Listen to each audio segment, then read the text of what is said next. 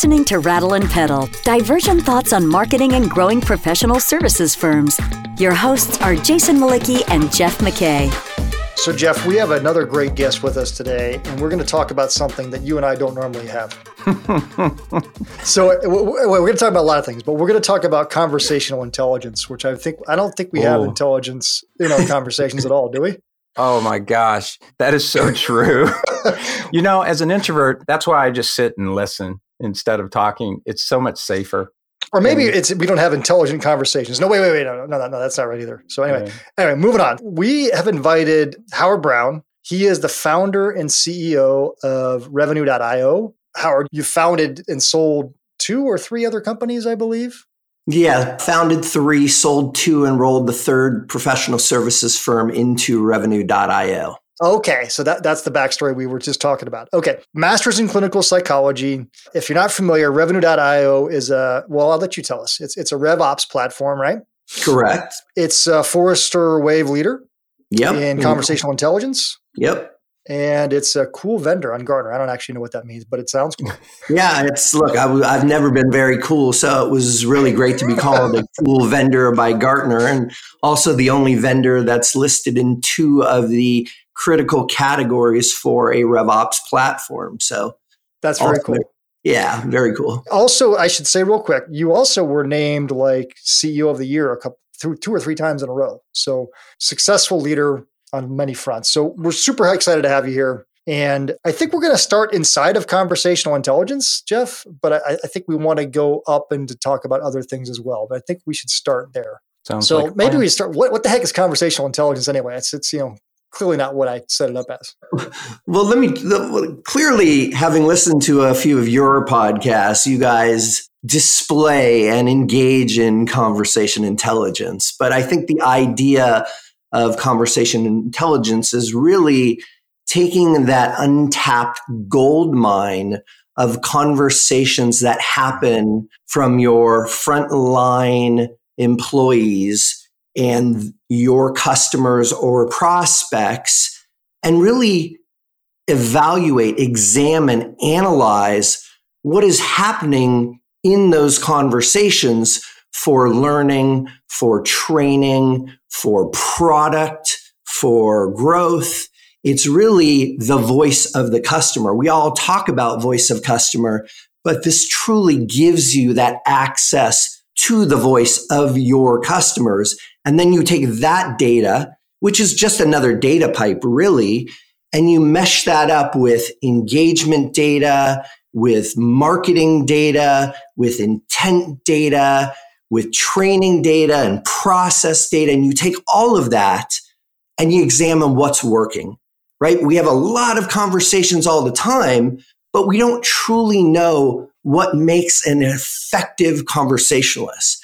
And the study of conversations and the study of the outcomes from those conversations is really what conversation intelligence is all about.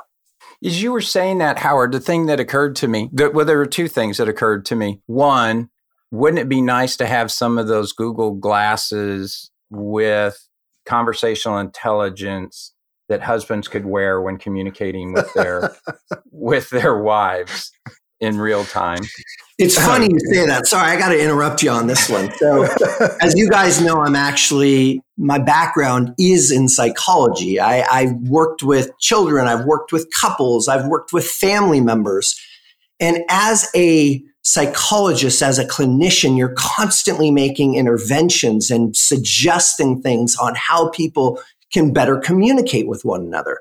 But the truth of the matter is you have no idea what the outcome of that is, or if they did that homework, they'll come back in a week and report something back to you, but you truly don't have any idea.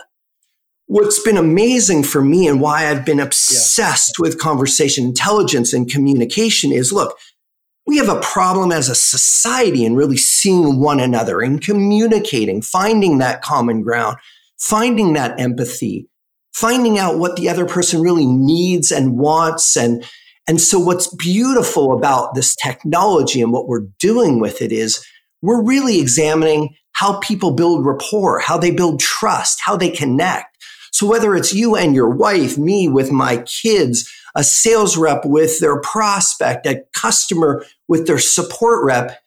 There's a lot of the building blocks of communication, which quite frankly, we don't spend a lot of time thinking about or practicing, right? Communication has become more disconnected, more distracted than ever. My children sit there in front of their phones and have conversations with me. We need to focus on how to become better conversationalists, how to better relate to one another. That will deliver better outcomes. So your point in having these Google Glasses with those cues is actually not far off. And we'll talk about what real time does as it relates to how we take conversational intelligence and not just play Monday morning quarterback, but how we can actually give signals or how we can call audibles in conversations in real time. Real quick, there was a great article on you in Forbes where you talked about this. And that's actually what drew me to you right away when I read it was the application of conversational intelligence, which you are doing in the sale. You know, like you just said, it's sort of like from the outside looking in, it's like sales is like a petri dish because it's a right place of conversations where people are willing to invest to get better at it. But it's not about that for you. And that's what I loved about that sequence. It was just like, it's not really about just making a better sales conversation. It's about really tapping into how we communicate better as a whole. I love that about the way you talk about this. I think it's it's like a purpose, a broader purpose to your work that I think comes through real loud and clear. And I think that's great. Thank you for that. Super important. And I appreciate that. So anyway, actually, I have a background question is like, when did you start to see that conversational intelligence could even be a thing? Like when it was like, wait a minute, there's all these sales conversations happening. There's all these dialogues happening. They're moving from analog to digital. We can do something with this. When did that start to emerge in your mind as a space in which we could occupy and start to learn? So I think going back to the early 2000s when I had created a company that was for behavioral health care facilities, drug and alcohol treatment centers, eating disorder clinics, and really connecting therapists with patients, right? We were essentially a connector of the right therapists, the right treatment centers with the right patients and vice versa. We had a very large call center, and what we realized was we needed to match the right person with the right condition with somebody who could be most helpful, right? So an example I typically use is a woman with an eating disorder. When she finally reaches out and asks for help, if you connect her with a man, 95% of the time, they'll actually just hang up the phone. That's a complete empathic failure, right? Because they feel that a man won't be able to relate. Whether that's valid or not, that's the experience. But that was an aha moment for us.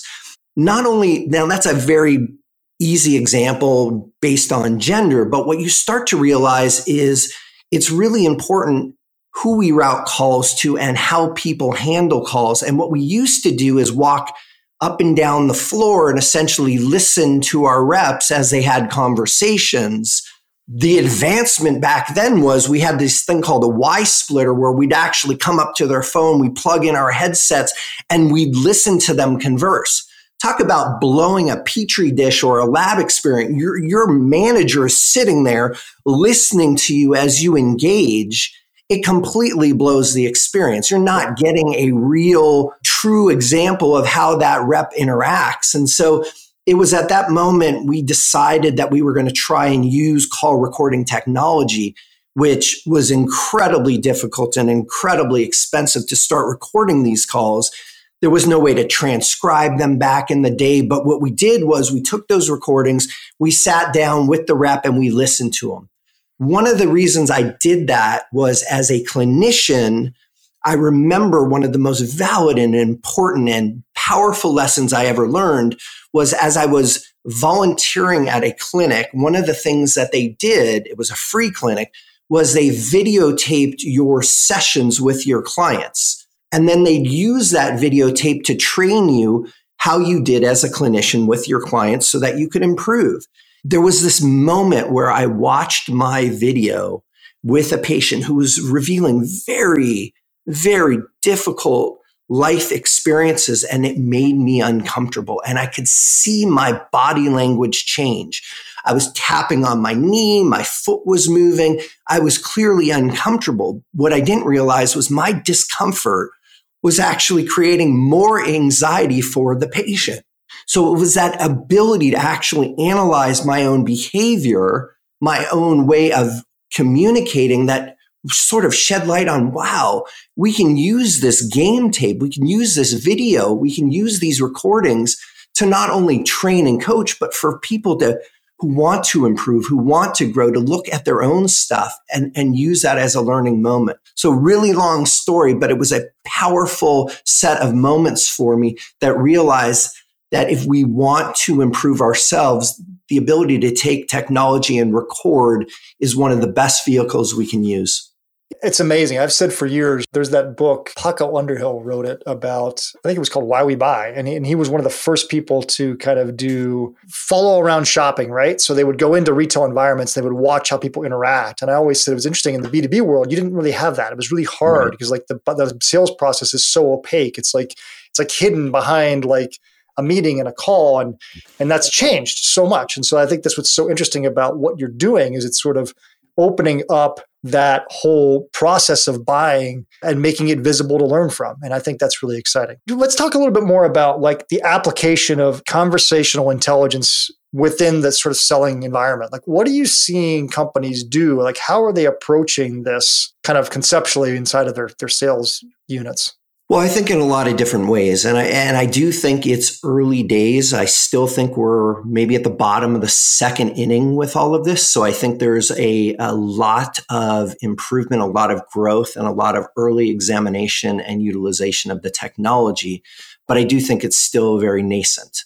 When you think about most businesses today that start to execute a sales process and then want to look at what their conversations or web meetings sound like or look like, they're looking for some very basic things that they can help train their reps on. Are they talking too much? Are they interrupting? Mm-hmm. Are they not asking enough questions? Some will look at sentiment, and that's pretty much it. What's powerful about that is you can help a rep improve their performance in a very short period of time. Where we're going and what we do and what I'm super excited about, we've been storing and collecting information on our customers, our prospects for years. That information sits in marketing systems, right? We know what content someone reviews. We know what ads they look at. We have information when they become customers on the support tickets that they've had. We know what products they've bought. We now have the ability to record conversations and hear how they communicate. We are able to understand by segment, by role, by personality type, how people behave. Now, if we understand how our agents, our reps behave and how they interact, how they build rapport and trust, how we're able to help them, not just post-fact, right? It's taking these conversations and looking at them sort of in the rearview mirror, but taking all of that data in real time and providing those moments where that rep needs that help, that prompting.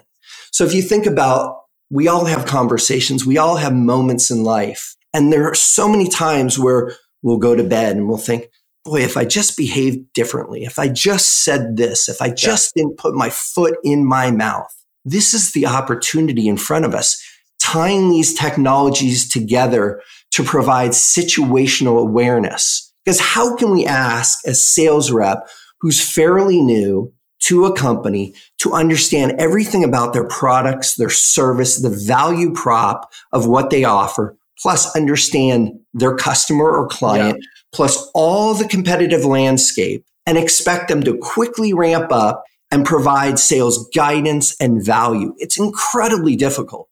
But what we can do with this conversation intelligence, what we can do with all this data we're storing, is provide that contextual situational awareness And if you think about an all-star, right, a baseball second baseman, the reason they're an all-star is because they know what to do in every single possible scenario. That's what we can do with this technology. The technology and the AI behind it can prepare that rep for any situation, for any moment. And that's where we see conversation intelligence going. I love your analogy. I think the interesting thing too is you think about it, that second baseman analogy. Not only do they know what to do in the moment, their body just does it. And I think that's where you're trying to take the sales lead, right? The same place, that ability to sort of rise above it, the moment, and just fluidly interact how they naturally should interact in that moment based on all kinds of inputs. Right. And what's exciting is if you think about the fact that we have a couple 100 million hours of conversation, right? That's a staggering amount. It's crazy, right? But all kinds of different scenarios, all different types of products, all different types of customers, all different ways people respond, react, communicate, build relationships, right? What you're able to do and what technology is able to do and what it's so powerful at is that it's the ability to pattern recognize, right? We as human beings can only learn so much. The technology has the ability to constantly learn and constantly grow. So if you think about it, recognizing every situation based on the person's profile, the questions they ask, the questions that you're supposed to ask as a rep, and in that moment, if you, for example, ask me, hey, how do you compare against your competitor? I can pop a battle card so that in that moment, you're able to answer that question. I can immediately look at that battle card and be prepared. If I didn't ask you a question that I need to ask, for example, if your product requires Salesforce.com and your SDR, your prospecting rep, doesn't ask that disqualification question in the first 30 seconds of a call, prompt that rep to ask that question.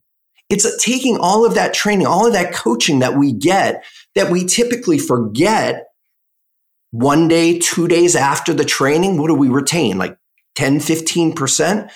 We're turning people, we're not giving them artificial intelligence. We're actually augmenting their intelligence. We're providing that help in the moment. And what does that do? That allows a rep who a lot of times feels inadequate, ill-prepared, doesn't have the information they need to meet that moment.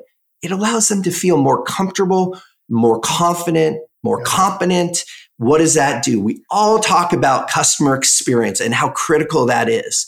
If you provide your reps with tools that makes them feel competent in that moment, provide them a great worker experience, they will provide your customers with a great customer experience. We expect reps to be super people. The way to make them super people is by allowing them, tooling them to be great, prepared, in the moment reps that then can meet that moment. They can feel competent, secure, and they will deliver a better experience. Wow. I want to build on what you said. I could go any number of ways here, but I want to touch on the contextual element of this. When I said I had noticed two things at the start, the second one, in addition to the Google glasses, was how contextual all this is and needs to be. And gosh, there's billions, if not trillions, of contexts. Yeah, I would think would happen. But one specific context that I'd love to get your insights on is life inside of professional services firms, where cross-selling is seen as this kind of panacea to growth, right? We already have these great customer relationships. We should exploit them, right? Penetrate them, bring the full value of the firm. It seldom works. Mm-hmm. And we had Charlie Green on and we talked about this, and part of it's cultural, but the other part of it gets to your wheelhouse of human psychology, that the people that are attracted to professional services like to be right. They don't want to be wrong. And when they start talking about subject matter that's not their wheelhouse, they're very uncomfortable. So I'd like you to talk a little bit about how this technology would work in that type of situation, particularly where the solution isn't even a defined product. Mm-hmm. So I'm going to take issue with the word exploit. And again, thank you. I study words and conversations. I'm so glad you said that, because I was thinking the exact same thing. I was like, exploit. Wow, that's harsh. But anyway, keep going. And I think that's an important distinction, because if your professional services organization builds a culture of consultants that their mission is to deliver exponential value to your customer, they're thinking about, rather than exploiting and extracting more dollars, they're thinking, how can I help this company generate more revenue, deliver a better customer experience, deliver better product, whatever it may be. And if in our repertoire of options or opportunities or tools or services, there are things that can add value to them, then I'm more likely to recommend it. Now, to your point, as a consultant, I'm supposed to be a trained expert. I'm supposed to understand how to deliver that value, and I need to be able to articulate it. I need to be situationally aware so that when I'm talking to a CEO, a CRO, a CMO, and they're talking about their problems, their challenges, the vision for themselves or their company, how do I respond to that moment? How do I know, because I have a list of vendors or products that I can offer them? How can I know every single one of those products? How can I be an expert on day one of every product or service we provide? It's an impossible task, right? And so that's part of the challenge. I'm not an expert. I don't really know the value I can offer. I know the firm wants to make more money. My mission, my value is to provide more value to them. Yep. So I can spend days, weeks, months learning all these products and services so that I can be an expert.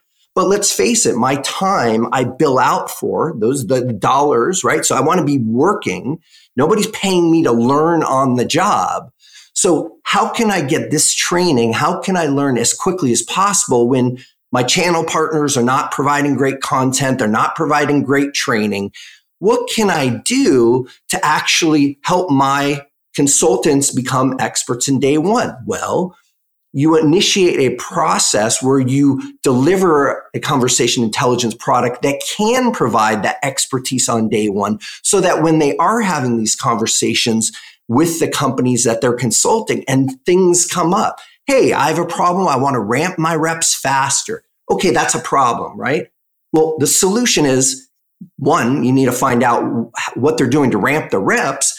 But can you imagine they say that's a problem, and boom, on my screen pops some talking points, some additional questions I should be asking, and not necessarily in the form of a tree, but some really guiding that person through the conversation to extract the real problem and then present the solution. So they don't have to be an expert at every single thing. They have to be good enough to elicit that sort of conversation, that thought, so that they can look through that inventory of 10, 20, 30 partners or products and provide at least some basic value, pop some content that they can share with that CRO or CMO, whomever they're communicating with. That's adding value. I think starting there certainly would help the confidence, help the consultant with that tooling that they need to meet that moment. You're listening to Rattle and Pedal, divergent thoughts on growing your professional services firm. Your hosts are Jason Malicki, principal of Rattlebag, the marketing agency for professional services firms, and Jeff McKay, former CMO and founder of strategy consultancy Prudent Pedal. If you find this podcast helpful, please help us by telling a friend and rating us on iTunes. Thank you. Now back to Jason and Jeff. You know what I keep coming back to in my head as you're talking is there's that old saying that everyone's smarter than anyone, right? And I just sort of like in the back of my head, it's like this notion that there's this repository of all these recorded conversations and all this contextual insight and all this dialogue. I can see this vision where it's sort of opening up the consultant or the expert to that whole world of knowledge that they wouldn't have had otherwise. You even think about it in the selling process. You know, A great consultant might interact with a handful of clients in a year. They might be 20 years into their career and they've really only sold, 20, 30 deals, right? But they can tap into this broader universe of client conversations contextually, possibly real time. I mean, like all kinds of things that it opens up to them that they wouldn't have had otherwise. And conversations they don't have, right? Like if you're the expert in the AI practice and there's someone else, an expert in the blockchain practice, you may not have any knowledge in the blockchain universe, whatever. You don't even know the questions to ask to get there, right? And it's going to cue you that. Right. So how do you provide that at least cursory level of intelligence and augment that intelligence in the moment? And that's, if you think about conversations, right, there's so much nuance. So what I should be asking or talking to you about on our first conversation together is very different than when you become a customer of mine. Is very different when I have an opportunity that's set to close in 3 days. It's the end of the quarter, and I should be negotiating pricing or final terms or something along that line than a prospecting conversation. A conversation with an SDR talking to a RevOps manager versus a VP of sales versus a CMO. So how do we store all of that data? How do we look at each part of the process and essentially optimize? So we process mine it, optimize every single piece so that we know how to engage, not just in conversations. When do we send the right email? When do we ask to be on an SMS basis with someone? When do we send them the piece of collateral? When do we ask to talk to somebody else within that buying community?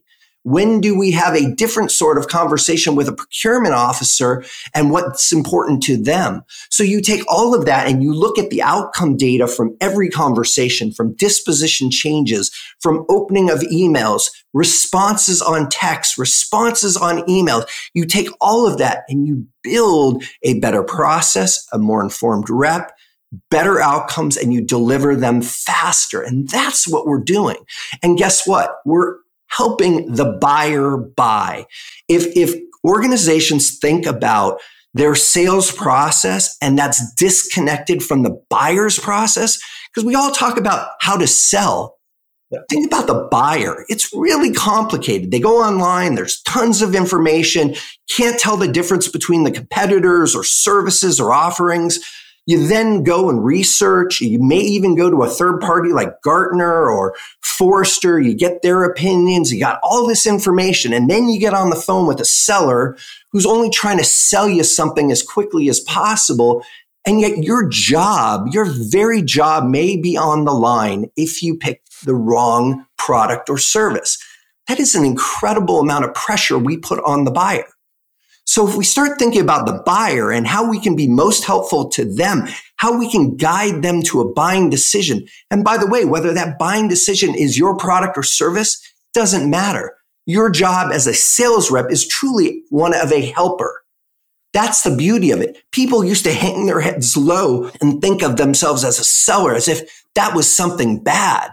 Sellers today they're helpers, they're guides, they're helping people in really difficult decisions. And if we think about and train our representatives of our company to sell, to help in that way, that will help grow revenue. Music to my ears. I mean, I think that was the starting point of this sequence we did on modern selling.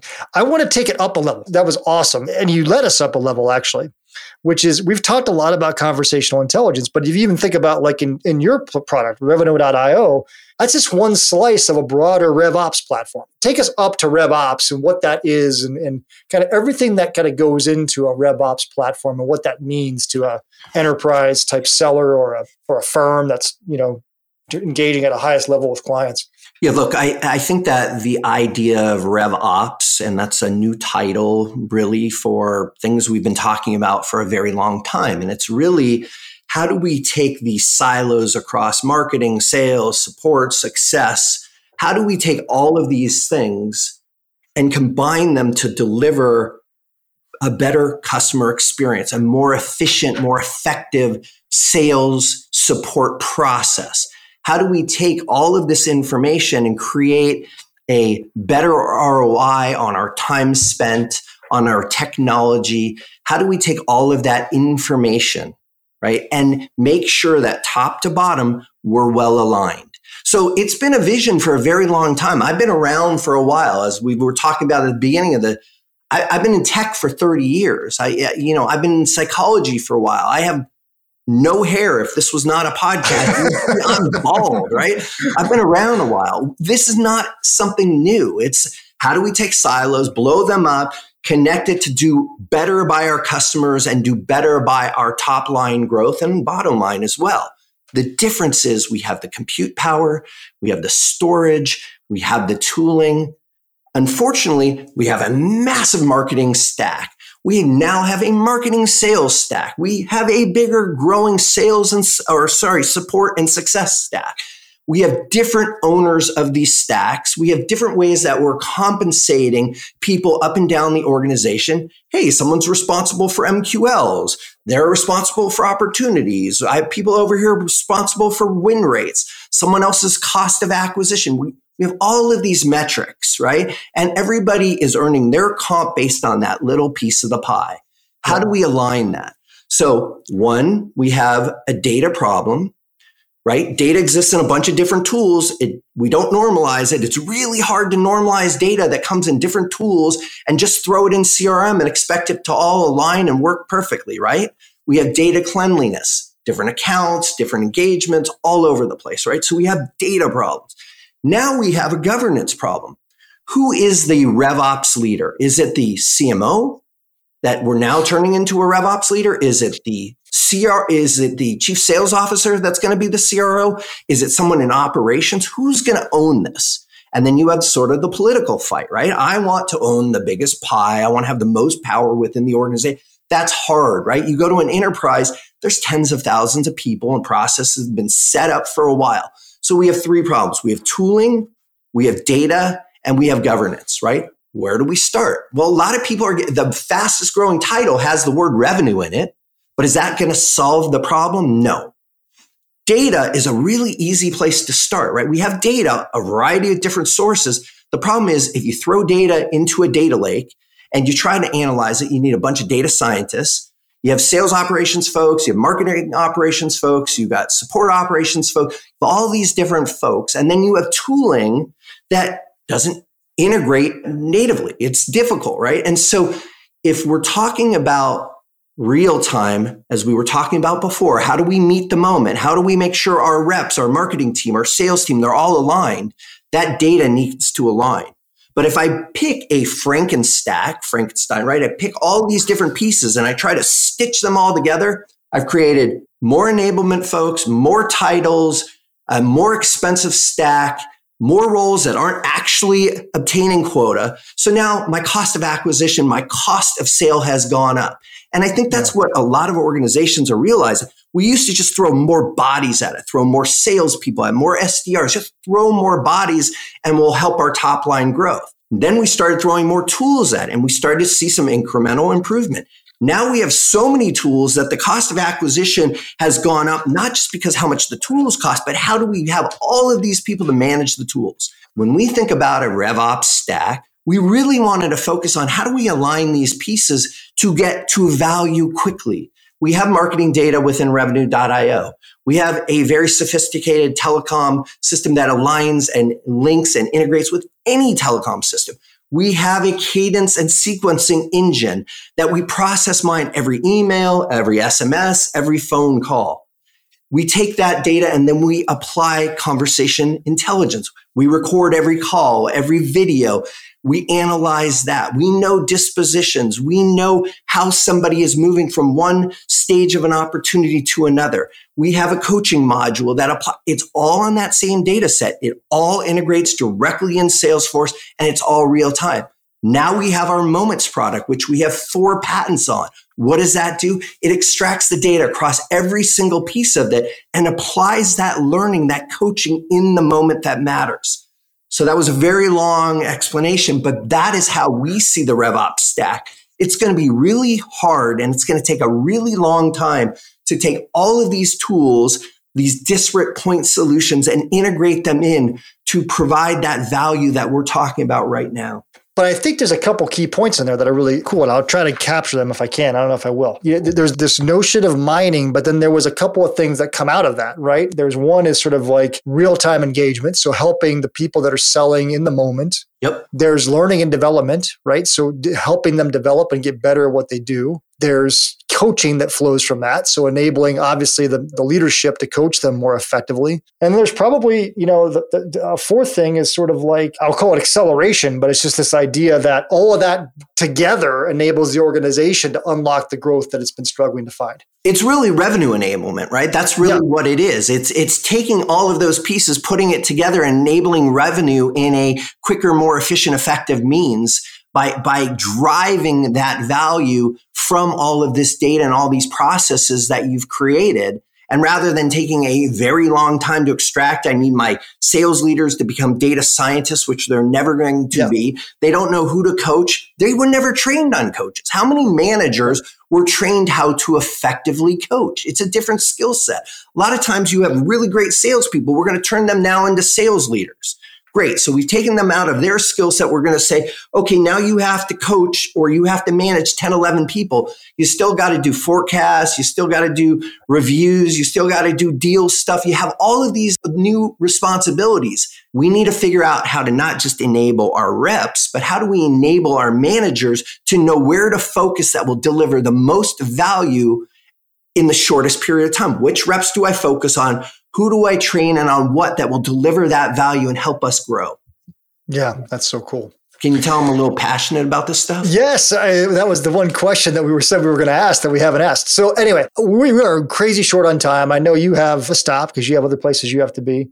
Jeff, burning questions. This is the thing I always do at the end of a podcast. Burning questions that haven't made it out yet. You want to ask Howard, or I want to ask Howard that, man, we should have asked him this. I have several. I'm only going to choose one. You get one. It seems to me, Howard, the way you just described that, the decision to put in Revenue.io or one of your competitors, this conceptual and tangible approach to revenue ops is a no-brainer. Like, your phones should be ringing off the hook. You have so much business, you don't even know what to do with. But I know there's some realities that probably doesn't encompass. I'm curious about how you get people to adopt this technology. It seems so straightforward that you would absolutely want it, but I know you get pushback on it for some reason. Yeah, I think number one is people don't really understand how easy it is to integrate this technology. They think they need to bring in multiple IT teams across all kinds. What we just described, yes, can be initiated, installed, up and running in large organizations in a period of days and weeks. But people are thinking quarters or years or that sort of thing, and they need buying committees. It's not that complicated. It's pretty straightforward. And the value you're able to achieve is very quick. And so we tend to say, totally get it. Change management, really hard. Here's a proof of concept. Give me a very small group. Let's prove it out on a small group. Let's get them going. And then you compare them to this other group. That's what makes it so easy. And that's what's exciting. You just need a small group to prove the value. All right. So our closing question, you know what I'm asking, right? You know what's coming. Let's hear it. So what are you passionate about? I think, I kind of put you on the spot. Is it RevOps? No, it's not RevOps per se. I'm passionate in helping people accelerate their growth through the use of technology. Their personal growth, their emotional growth, their psychological growth, their growth, improving that through all of this brilliant technology. Whatever you do, you can improve it through technology. And a lot of people are worried about technology. It takes too much mind, takes too much of a distraction, too much going on. Yes, absolutely. But how do we use technology to improve humanity, to improve who we are as human beings, to help us better connect with individuals? That is what I'm passionate about. That's what I'm excited about. Totally the answer I would have expected. I love it. I want to thank you so much for joining us today. I learned so much and I enjoyed hearing you talk about your backstory and kind of just your passion, really, what you just talked about right there. Just this desire to, help us all be better communicators at the most root level and be better people, I guess, and using technology to help that happen. So I really, really enjoyed the dialogue, and I'm so interested with what you've been doing. And so, I don't know, just honored to have you here. So thank you for joining us. Well, listen, Jeff, Jason, really appreciate the time. Love the podcast. Love what you folks are doing, helping educate the market. It's critical and it's important. So keep doing what you're doing. It was an honor to be here, and thank you. Will you let me know when those glasses are available? He already has a pair, he can tell you. Yeah. The truth is, it's not that far away. It's really not. And it's the amount of information we have and our ability now with technology to actually provide, like, it is a millisecond that these things pop up. It's so incredibly powerful and exciting.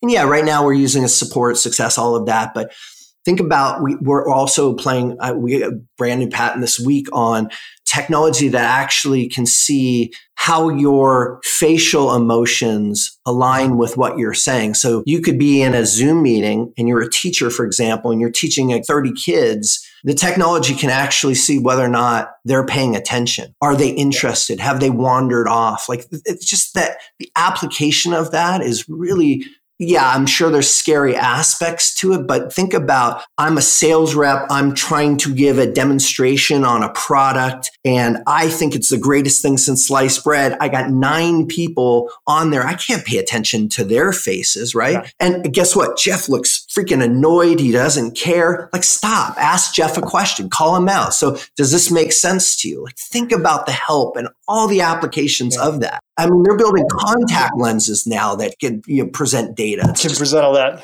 When you were describing all the recordings and everything that you were doing with them, that was the first place my head went. It was like all the visual cues that get missed in sales conversations every day. Yeah. How many visual cues I give Jeff that he misses every day on our podcast. Yeah, I mean, I'm like this, and he doesn't like guys.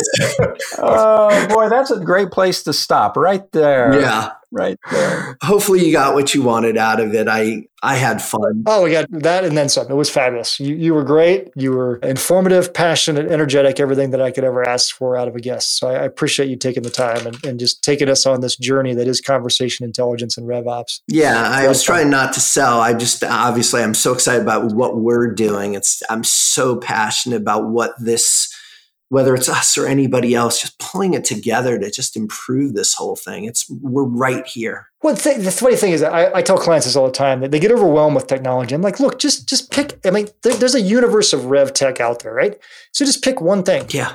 And just like pilot it, and do that like with some regularity. Just try things and see what happens. You don't have to, boil the ocean every time. You don't have to make some massive, sea change. Just try something. The flip side of that is then you have every different department trying something and they end up getting 40 different tools and don't work together. And then they get RevOps to bring it all together. See, it all works out in the end another way. Gentlemen, really a pleasure speaking with you. Let me know what I can do, how I can promote. I'd love to have you over on our side on the podcast as well. That'd be great. Let's stay in touch. Yeah, it's wonderful. Thank you. Thanks, Howard. Thanks, gentlemen. Cool. Be safe.